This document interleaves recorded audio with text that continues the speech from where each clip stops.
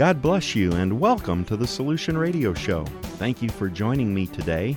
Jesus Christ, He is the solution for all the situations you and I might find ourselves in. He is God's solution for all mankind, for all time. He stated in the Gospel of John, chapter 14, verse 6, I am the way, the truth, and the life. No man comes unto the Father but by me. Jesus Christ, He is the way, He is the truth, and He is the life. Jesus Christ is the one who makes a difference.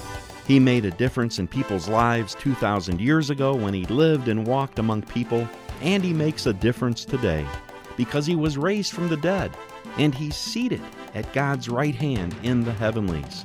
I trust that Christ Jesus makes a difference in your life today, that you see the tremendous love that God has for you, that you come to have a deeper and more full relationship with God as your Heavenly Father, that you see your purpose in life is far above the day-to-day circumstances of life. God's love for you, it knows no bounds. We have a very exciting program today.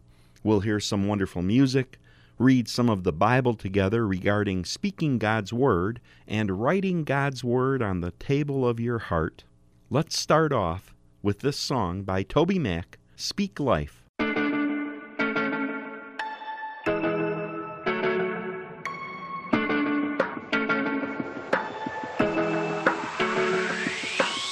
Some days life feels perfect, other days it just ain't working. The good, the bad, the right, the wrong, and everything in between. Yo, it's crazy, amazing, we can turn our heart through the words we say. Mountains crumble with every syllable, hope can live or die. So speak life to the deadest, darkest night. Speak life, when the sun won't shine.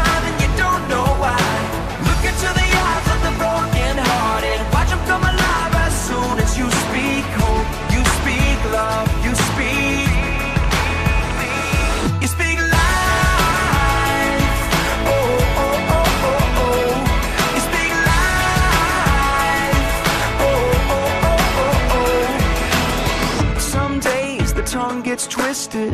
Other days my thoughts just fall apart. I do, I don't, I will, I won't. It's like I'm drowning in the deep. Well, it's crazy to imagine words from my lips as the arms of compassion. Mountains crumble with every syllable. Hope can live or die. So speak life to the deadest, darkest night. Speak life, when the sun won't shine and you don't know why. To the eyes of the broken hearted, watch them come alive as soon as you speak hope, you speak love, you speak life. Oh, oh, oh, oh, oh. You speak life. Oh, oh, oh, oh, oh. Lift your head a little higher, spread the love like fire. Hope will fall like rain when you speak life with the words you say. Raise your thoughts a little higher. Use your words to inspire. Joy will fall like rain when you speak life with the things you say. Lift your head a little higher. Spread the love like fire. Hope will fall like rain when you speak life with the words you say. So speak life.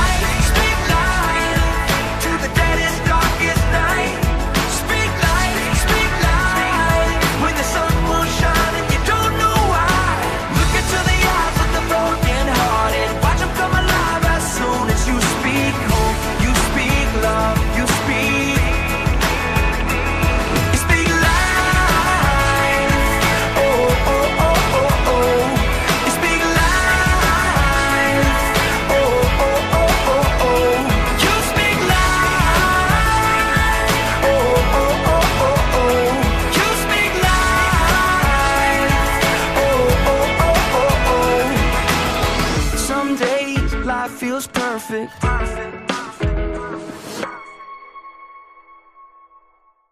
Recently, I have been rereading a book called Faith and Confession by Charles Capps.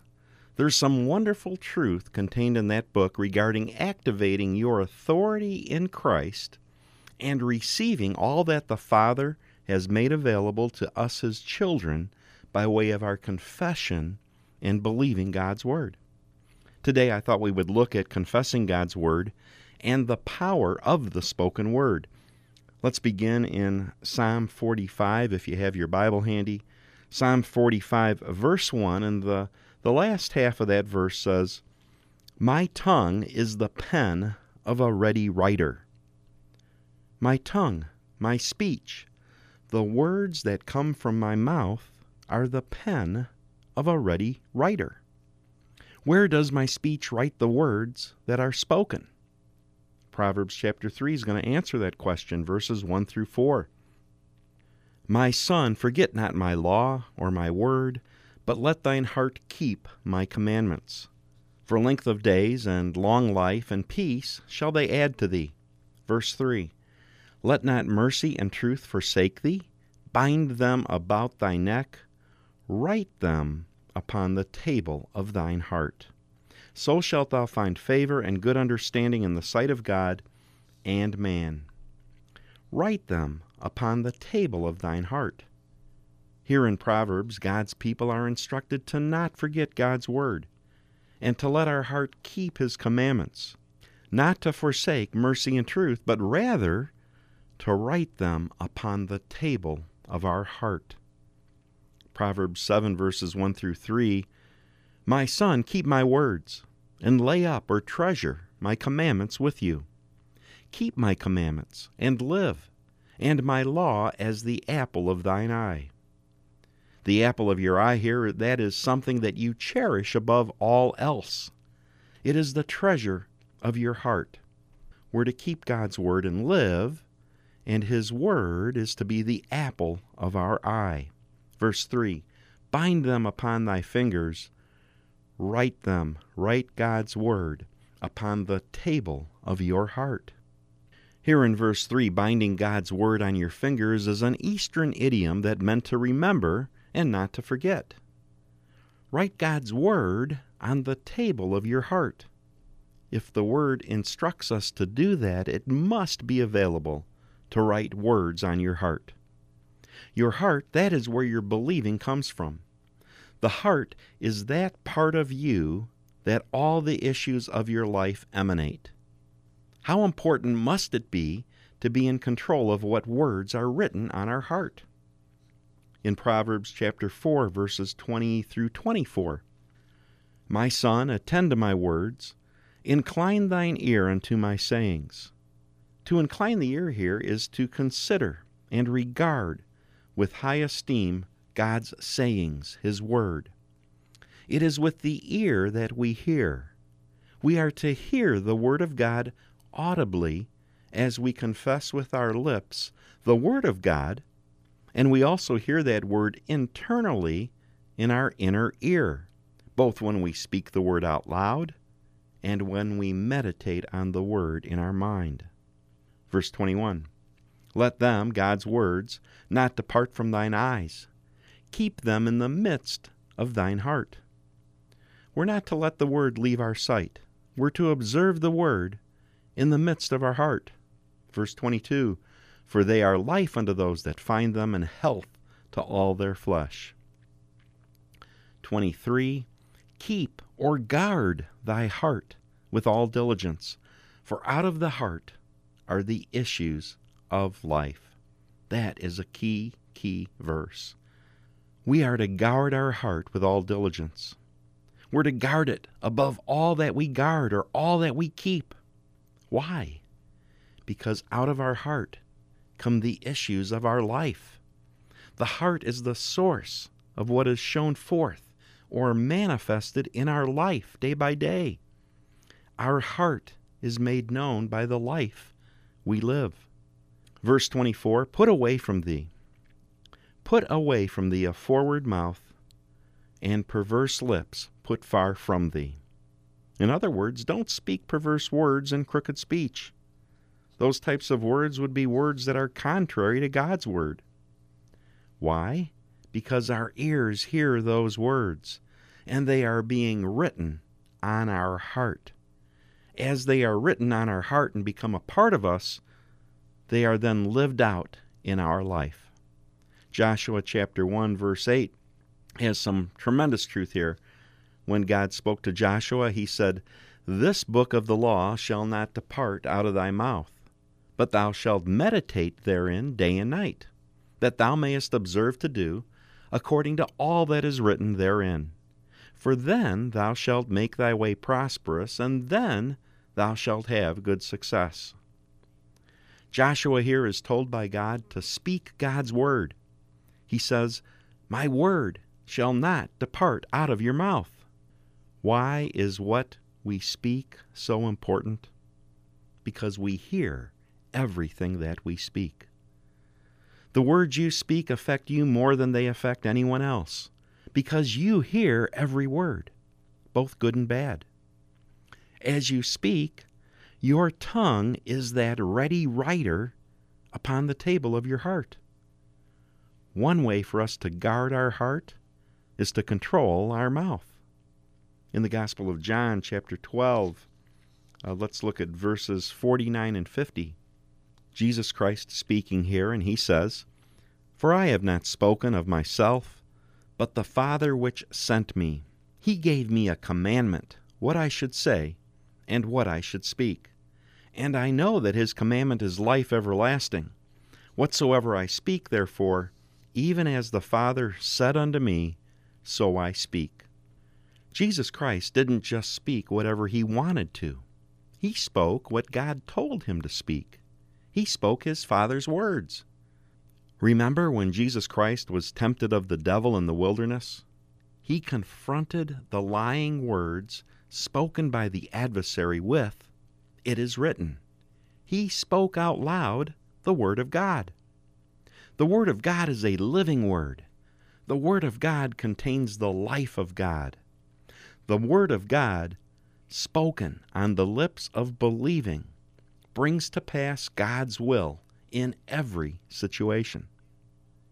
How can we begin to get to the point in our heart and life that we believe God's Word to the end that we live it? Romans chapter 10, verse 17 is a key verse regarding that topic. "So then, faith, or believing, comes by hearing, and hearing by the Word of God." The spiritual power in believing comes by hearing the Word of God. It is writing the Word of God upon the table of your heart. The Word of God must be spoken in order to hear the Word of God. God's Word is God's heart. Write God's Word on your heart by speaking God's Word. The issues of your life will show forth your believing God's Word as you speak and hear God's Word and believe that Word. The Gospel of Mark, chapter 4, let's read verses 1 through 20. "And he, Jesus Christ, began again to teach by the seaside, and there was gathered unto him a great multitude, so that he entered into a ship and sat in the sea, and the whole multitude was by the sea on the land. And he taught them many things by parables, and said unto them in his doctrine, Behold, there went out a sower to sow. And it came to pass," verse 4, "as he sowed, some fell by the wayside, and the fowls of the air came and devoured it up. And some fell on stony ground, where it had not much earth, and immediately it sprang up, because it had no depth of earth. But when the sun was up," verse 6, "it was scorched, and because it had no root, it withered away. And some fell among thorns, and the thorns grew up and choked it, and it yielded no fruit." Verse 8, "And other fell on good ground, and did yield fruit that sprang up and increased, and brought forth some 30, some 60, and some 100. And he said unto them, He that has ears to hear, let him hear. And when he was alone, they that were about him with the 12 asked him of this parable. And he said unto them, Unto you it is given to know the mystery of the kingdom of God, but unto them that are without, all these things are done in parables." He's now going to begin to explain the parable starting here in verse 14. The sower sows the word. How is the word sown? By speaking the word. The sower sows the word. In this parable, what is being sowed is God's word. Then Jesus goes on to explain the different responses to that sown word. Verse 15. And these are they by the wayside, where the word is sown. When they heard, Satan comes immediately and takes away the word that was sown in their hearts. Verse 16. And these are they likewise which are sown on stony ground, who when they had heard the word, immediately receive it with gladness, and have no root in themselves, and so endure but for a while. Afterward, when affliction or persecution arises for the word's sake, immediately they are offended. Verse 18. And these are they which are sown among the thorns, such as hear the word, and the cares of this world, and the deceitfulness of riches, and the lust of other things entering in, choke the word, and it becomes unfruitful. So these first three are those where the word is sown on stony ground, where the word is sown on the wayside, and where the word is sown, but it has no root because it's sown among thorns.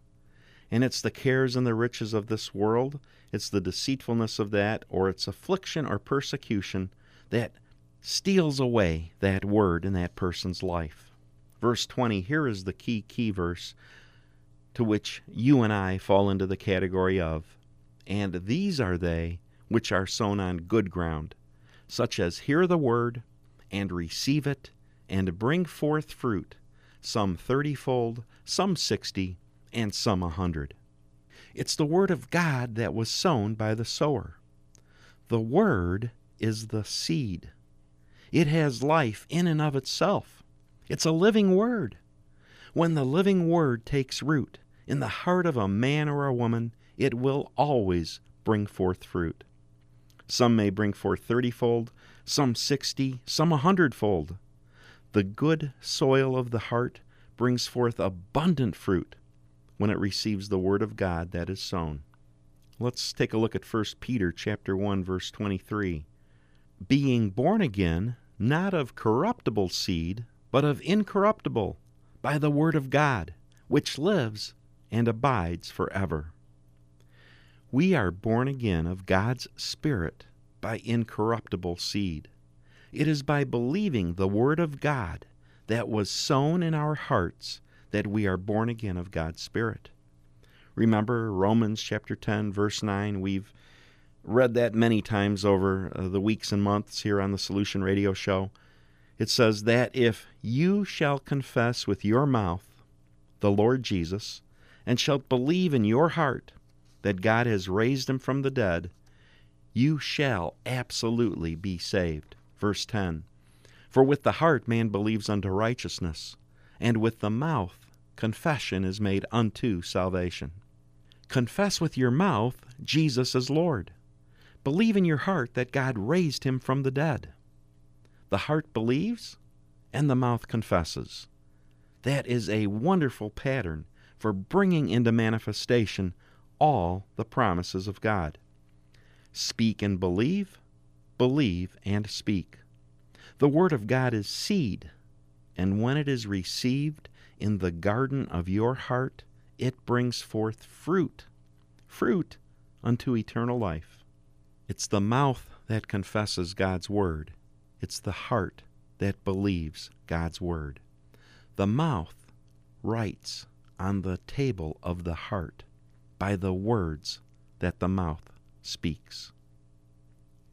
We can set our heart to receive all that God has available for us by speaking, by confessing His Word. It doesn't just mean that we say it one time and expect that we're going to believe to receive. No, it's a habit pattern. It's a lifestyle. It's a way of living.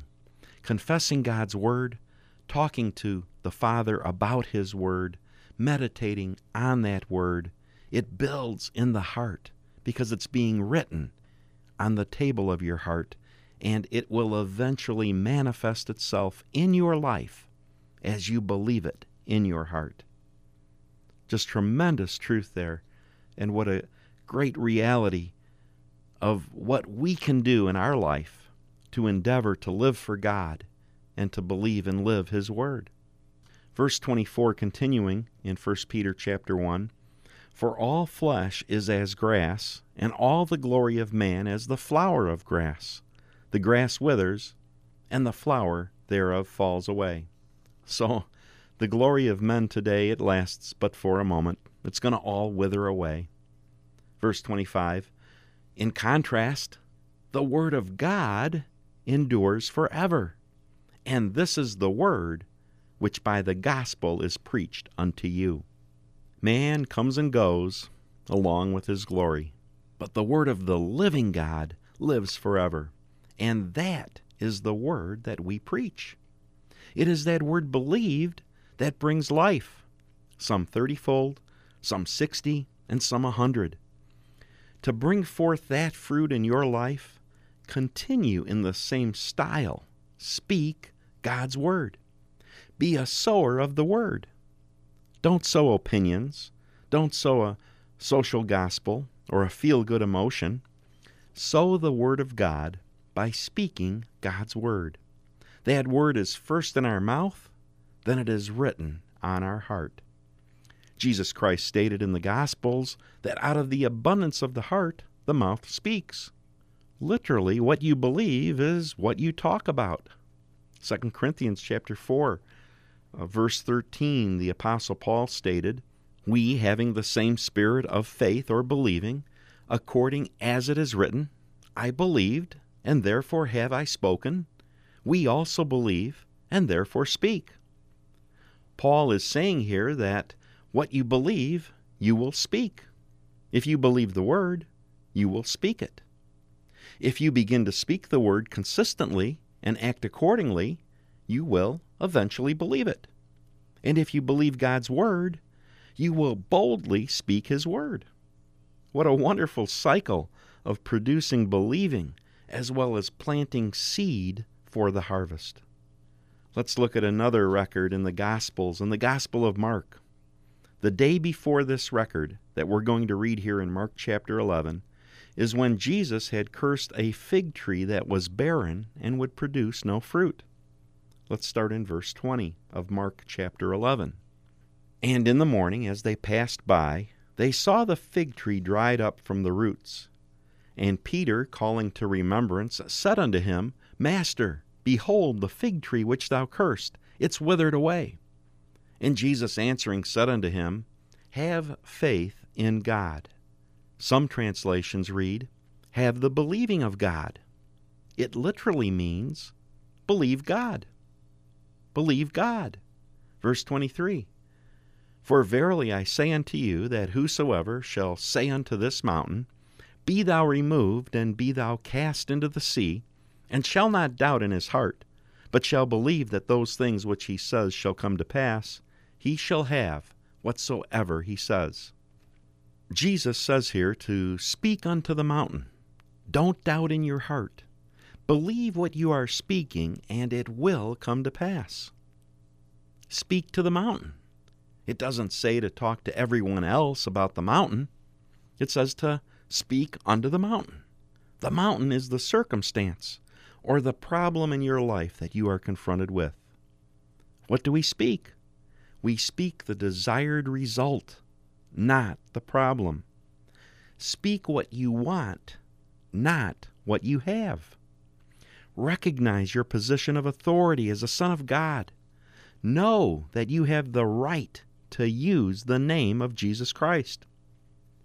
Verse 24, "Therefore I say unto you, what things soever you desire, when you pray, believe that you receive them, and you shall absolutely have them." To believe that you have received after having prayed would surely involve controlling your mind and your speech. If after you pray and thank God for deliverance in an area of your life, and then you go back to thinking the problem is too big, or confessing that you'll never be delivered from this sickness or this need, well, then you're probably not going to receive the answered prayer.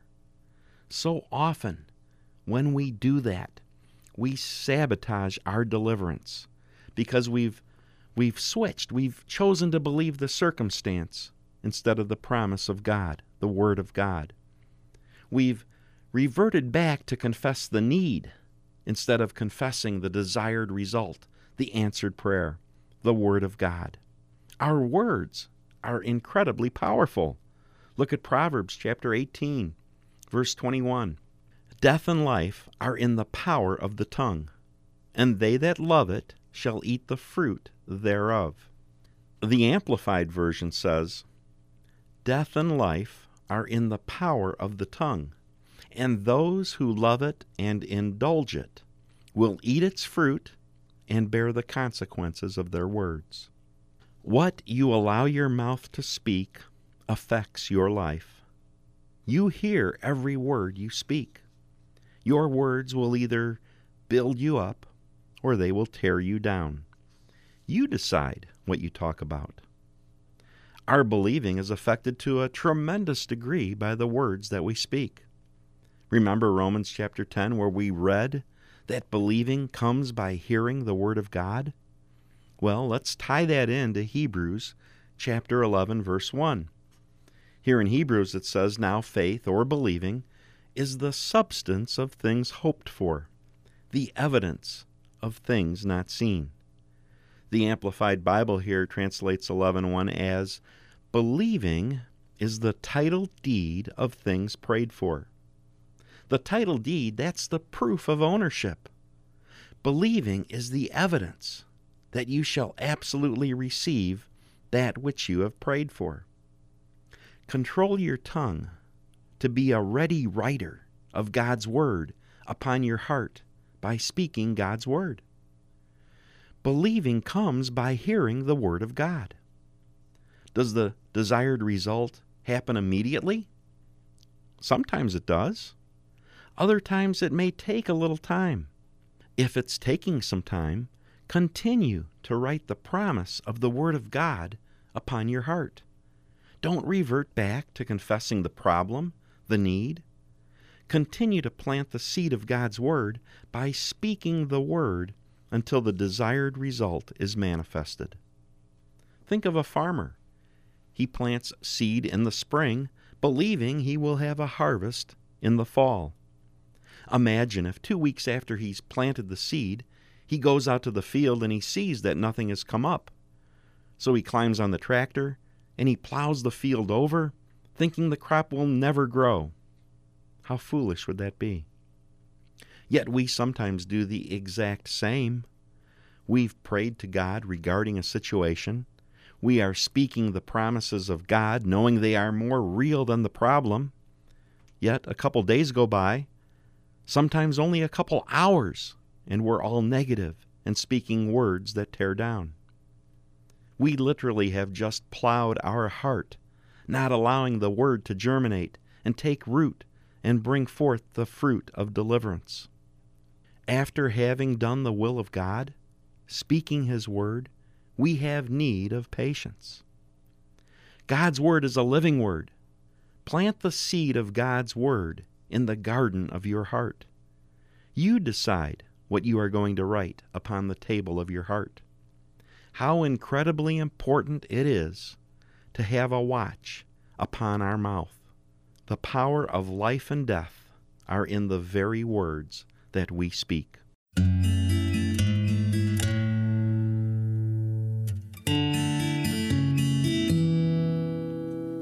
My heart is liberated with the realization that I'm saved by grace.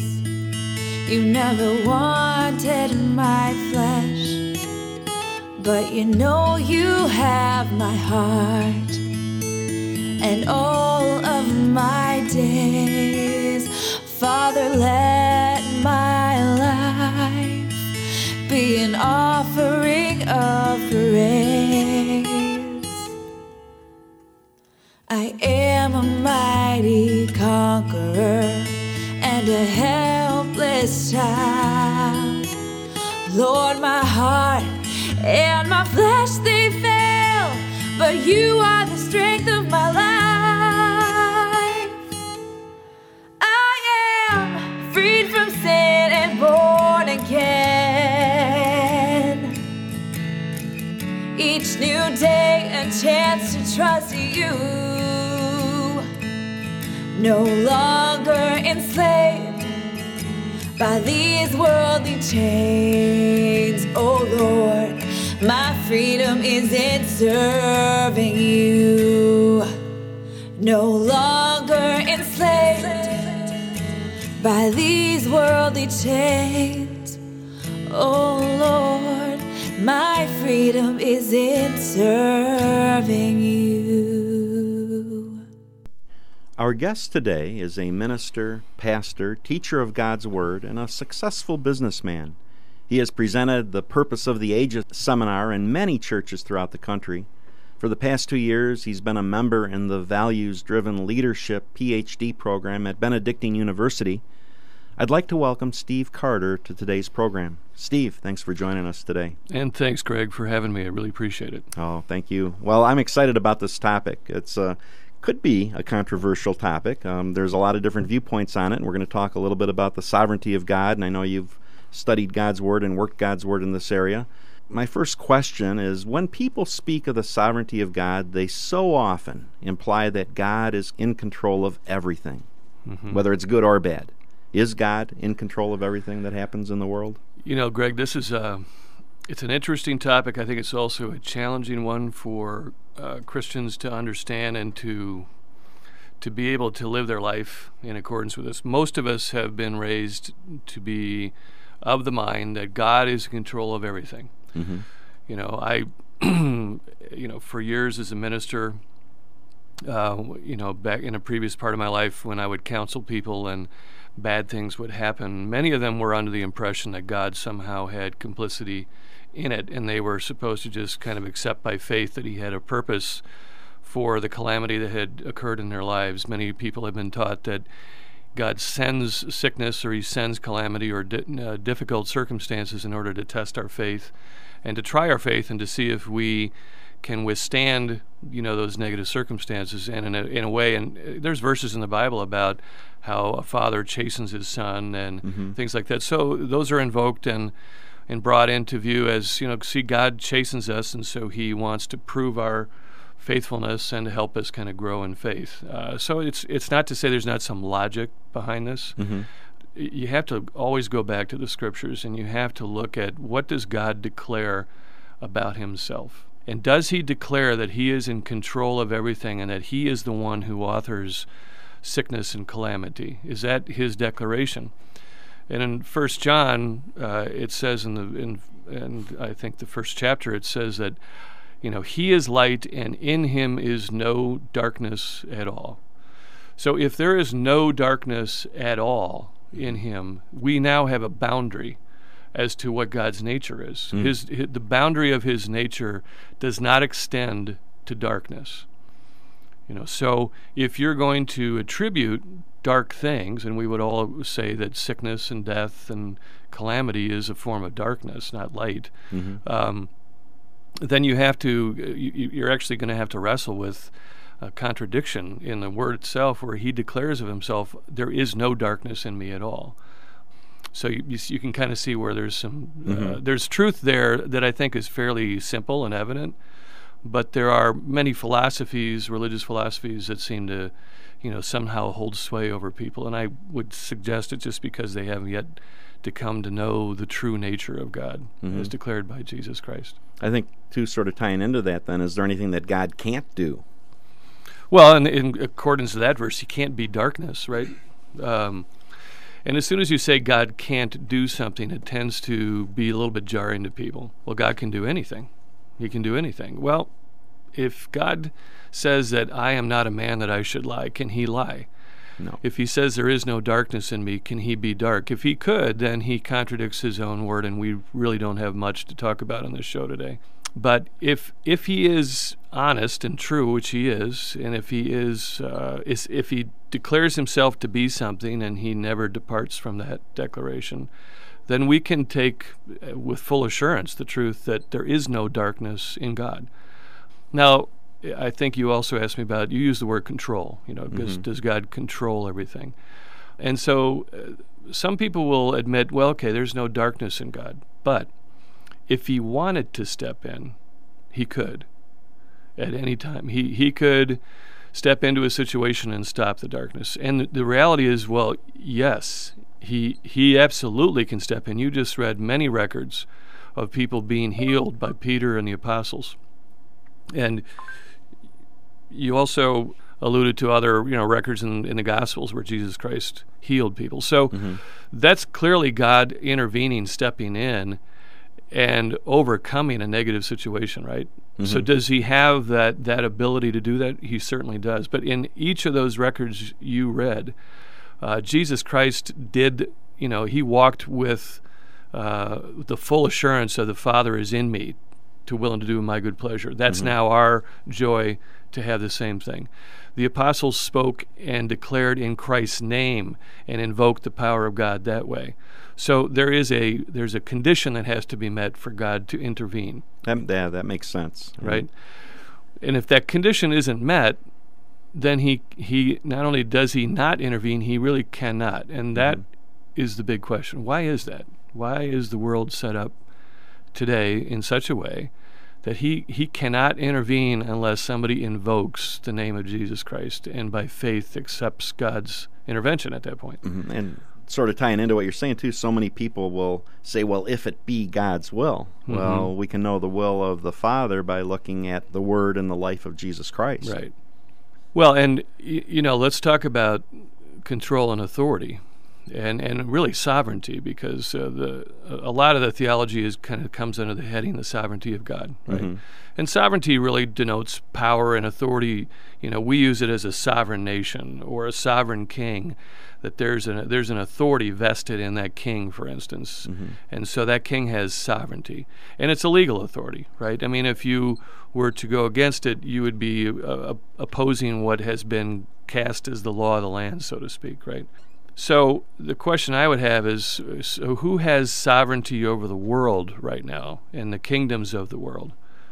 And it's, if you look in Luke chapter 4, when the devil was tempting Jesus Christ, it says he showed him in an instant, in a moment, all the kingdoms of the world and the glory of them. And he said, that if you bow down and worship me, I will give you this. Because, and he said, he basically said, to whomsoever I want to, I can give it because it's mine to give. I mean, he made a big point in Luke 4 that he owns the authority over these things. Right. So this is still true today. And so then it begs another question. Well, from whence came that authority? And if you ask a lot of Christians, who gave the devil authority over the world? He's called the God of this world in the Bible. Well, who gave him that authority? Many will say, well, God gave it to him. But the record in Scripture is that another had that authority over the kingdoms, over everything in the world. All the fowls in the air and the fishes in the sea and everything that creeps on the earth. And who was that? Adam. Yeah. And that was what God had given to Adam, and he gave him a mission to be fruitful, multiply, replenish the earth, subdue it. And so he gave him the ability to subdue the earth. He gave him authority over all the earth. But then when Adam decided that he did not need God, he, at the same time of rejecting his relationship with God, he accepted a relationship with the devil, and the devil ended up subverting that authority and taking it as his own, and so that's how he ended up with it. It was a transfer from Adam to the devil, not from God to the devil. That's a really clear explanation, and it is clear in the Scriptures, for sure. Yeah. Sort of in light of all that, where does man's freedom of will come into play in regards to God's will? Sure. So one of the things that is evident, again, scripturally, is that God has given choice to created things, including angels, right? We know that angels chose to rebel. Lucifer went from the angel of light to Satan because of a choice to rebel, and other angels made the same choice. Adam had choice, and he chose also to rebel and to reject God. And so we still all have that same decision point, the same choice. That is something that God, for his reasons and purposes, has made clear that he honors that. He will not force upon you a choice, which is, again, another boundary of his power. And this is what he declares of himself.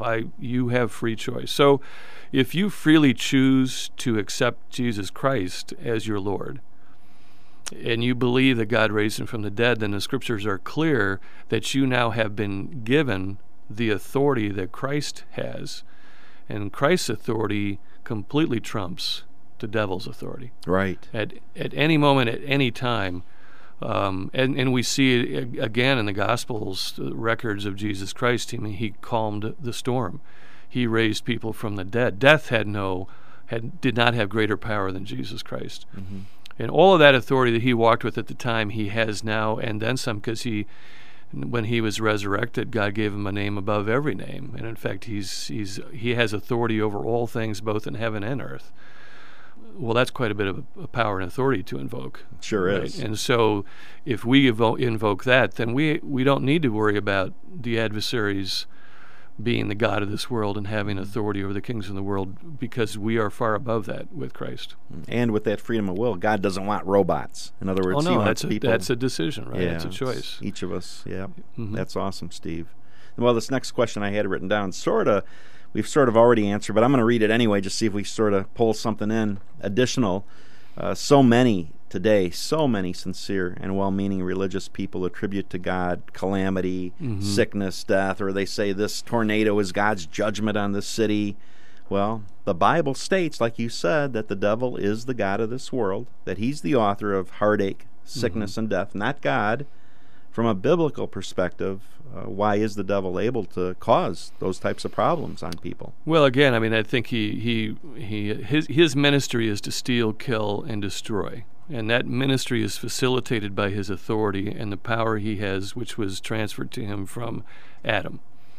So instead of using it the way God intended for Adam to use it, to be fruitful, multiply, replenish the earth, and subdue it for God, the adversary, God's archenemy, uses it for his own purposes, which is stealing, killing, and destroying. Mm-hmm. So, and then he's, of course, aided by and abetted by human decisions that play right into this. So when human beings make decisions that are opposed to God, even unwitting ones, all they're doing is facilitating the adversary's purposes, right? Mm-hmm.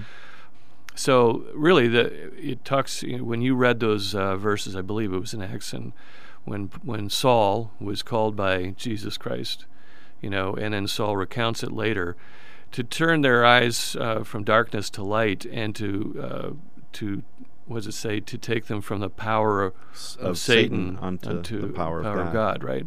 So that's our mission to the world. Mm-hmm. We are calling people to come out from that power of darkness into the power of light, and it's a simple choice, right? If you know that if I confess Jesus Christ as my Lord, and I believe God raised him from the dead, that I am transferred from the power of Satan, as it says in Colossians, from the exercised power of darkness into the kingdom of his beloved Son. Mm-hmm. That's a choice we can make.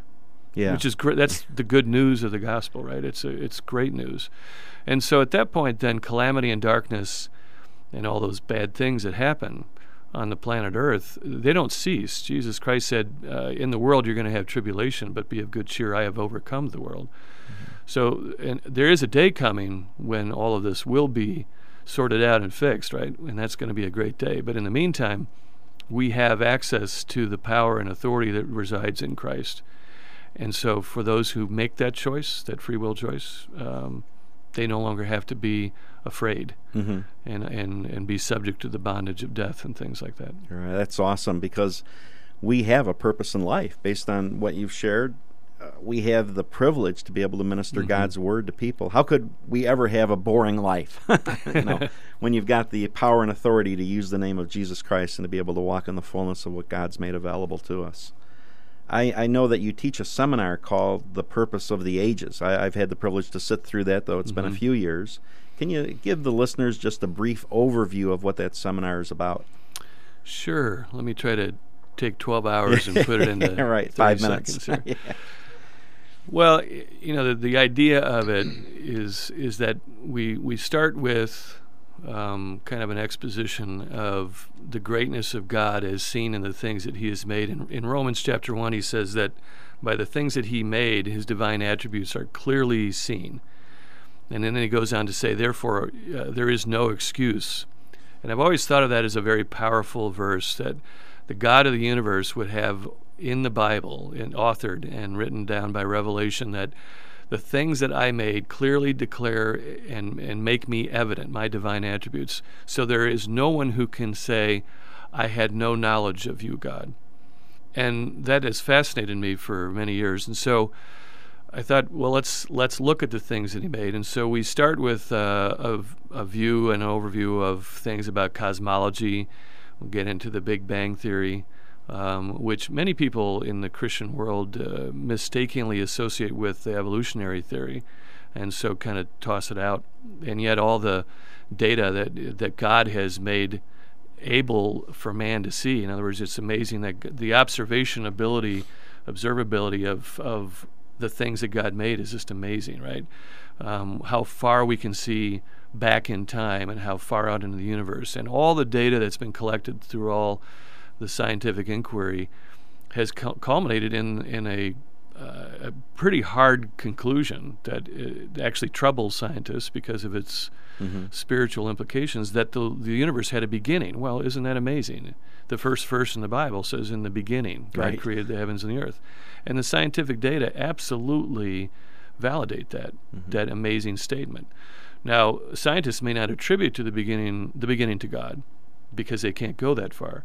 But nonetheless, the data declare very evidently that there was a beginning, which aligns with what God says. And if you take it down to the cellular level and even the subcellular into the atomic and subatomic level, there's equal amazing evidence of God's handiwork. And so we spent some time with that, and really it's the idea is this is the God with whom we have to do. This is how awesome and how great He is.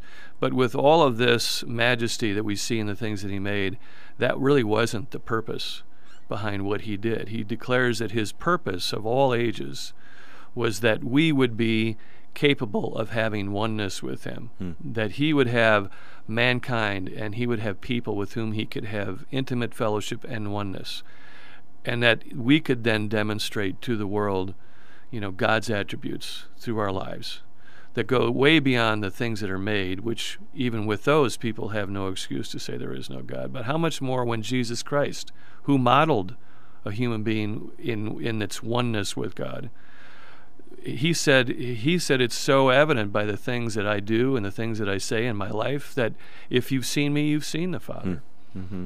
So our purpose now, the purpose of all the ages, is that we too would live our lives in such a way and allow God to transform us in such a way that we could say to someone, if you've seen me, you've seen the Father. And now I know that sounds, to most of us, it sounds like, yeah, right, yeah, that's a little crazy. But that's the calling that we are supposed to walk worthy of. And so there must be a pathway, a vehicle to get there. And so the purpose of the ages is to help people see that pathway, that there is a way to come to that point. Wow, that's awesome. To think that we, as God's children, are the purpose of the ages. And I think there's a verse in Ephesians chapter 2 where it says that God will put His people on display for all eternity to show how great He is. His kindness. Yeah. Right? His exceeding great kindness is exhibited in us, which we all chuckle at because the angels are like, wow, look at those people. God must be really kind right, to afford them such a great life and such goodness. Oh, what an awesome life and privilege we have to be children of the one true God. Yeah. Sort of to wrap things up here, is there something in your heart and life that God's been working recently that you would like to share with the listeners? Just what God's been working on your heart of what the need might be within the body, within those within our sphere of listening and so forth. Well, there's probably a number of things, but I guess what comes to mind more than anything is in this call to being one with God, and in His amazing, God has foreknowledge, which is quite, if you think about that, it's quite profound, that He says He knows our end before the beginning. He says He knew us before we were in our mother's womb, and He knit us together in our mother's womb. He has had His eye on each individual human being from before they were conceived. Mm-hmm. And this is an attribute of His foreknowledge. So in that foreknowledge, He sees each of us individually, and He has given us that freedom of choice we talked about earlier. But when we choose to accept Jesus Christ, and we choose to, as Jesus Christ said, to give up our life to have it. If you want to have life, you have to first give yours up. Mm-hmm. And so we surrender, so to speak, the authority over our own life, and we give it to our Lord Jesus Christ to direct our steps and our hearts. Then we enter into what God has said are His prepared works for us, the things He prepared for us before we ever even confessed Jesus Christ as Lord. And so when you think about that, Greg, I mean, at any moment in our lives, and it doesn't matter what happened 5 seconds ago, 5 years ago, 50 years ago, people get caught up with their past.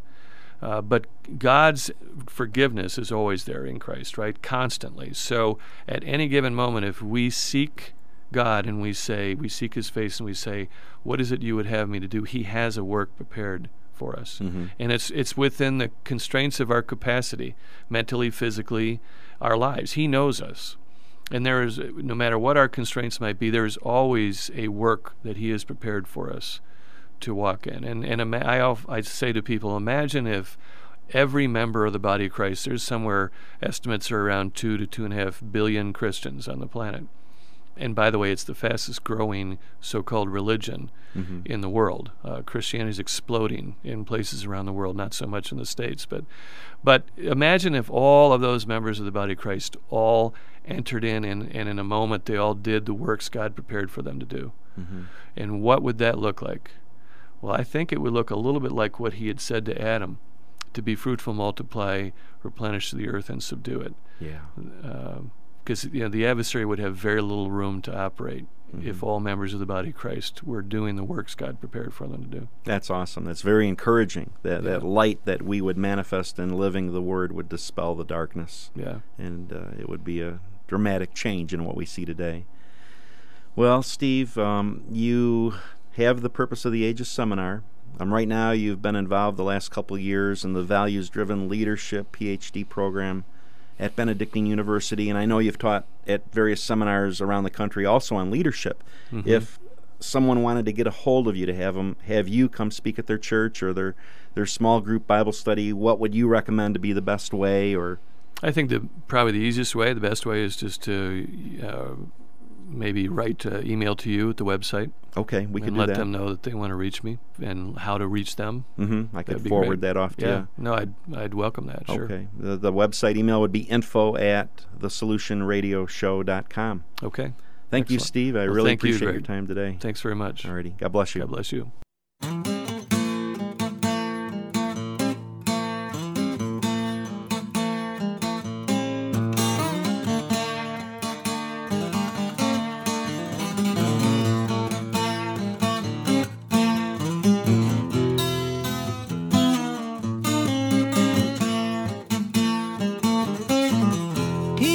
Mercy on me, He saved my soul. I had no spirit, but He made me whole. He gave me life when I was dead in sin. I was out in the cold, but He took me in. Read His word and it's easy to see.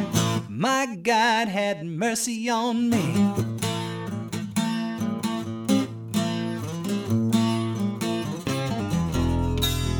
He gave grace to me I didn't deserve. I know His love for me, it will never swerve. His care is so fine, it's always right on time. He's so good to me, like to blow my mind. Don't have to look hard, cause it's plain to see. My God is gracious to me. Mercy and grace, my Father freely gives to me. No condemnation, not a single trace. He loves me unconditionally.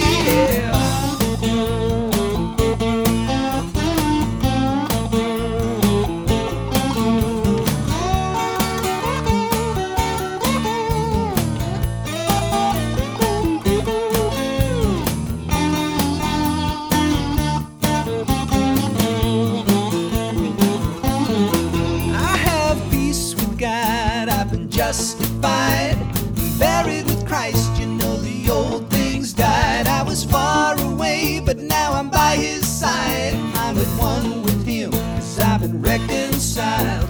I'm never afraid that I lose his love, 'cause I have peace with my God above. Mercy, grace, and peace, I didn't earn a single one. From my own works I can cease. I'm so thankful just to be his son.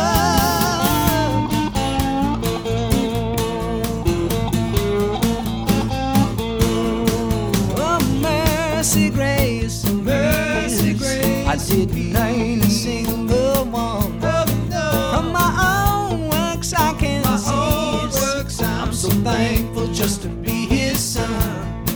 Whoa, whoa.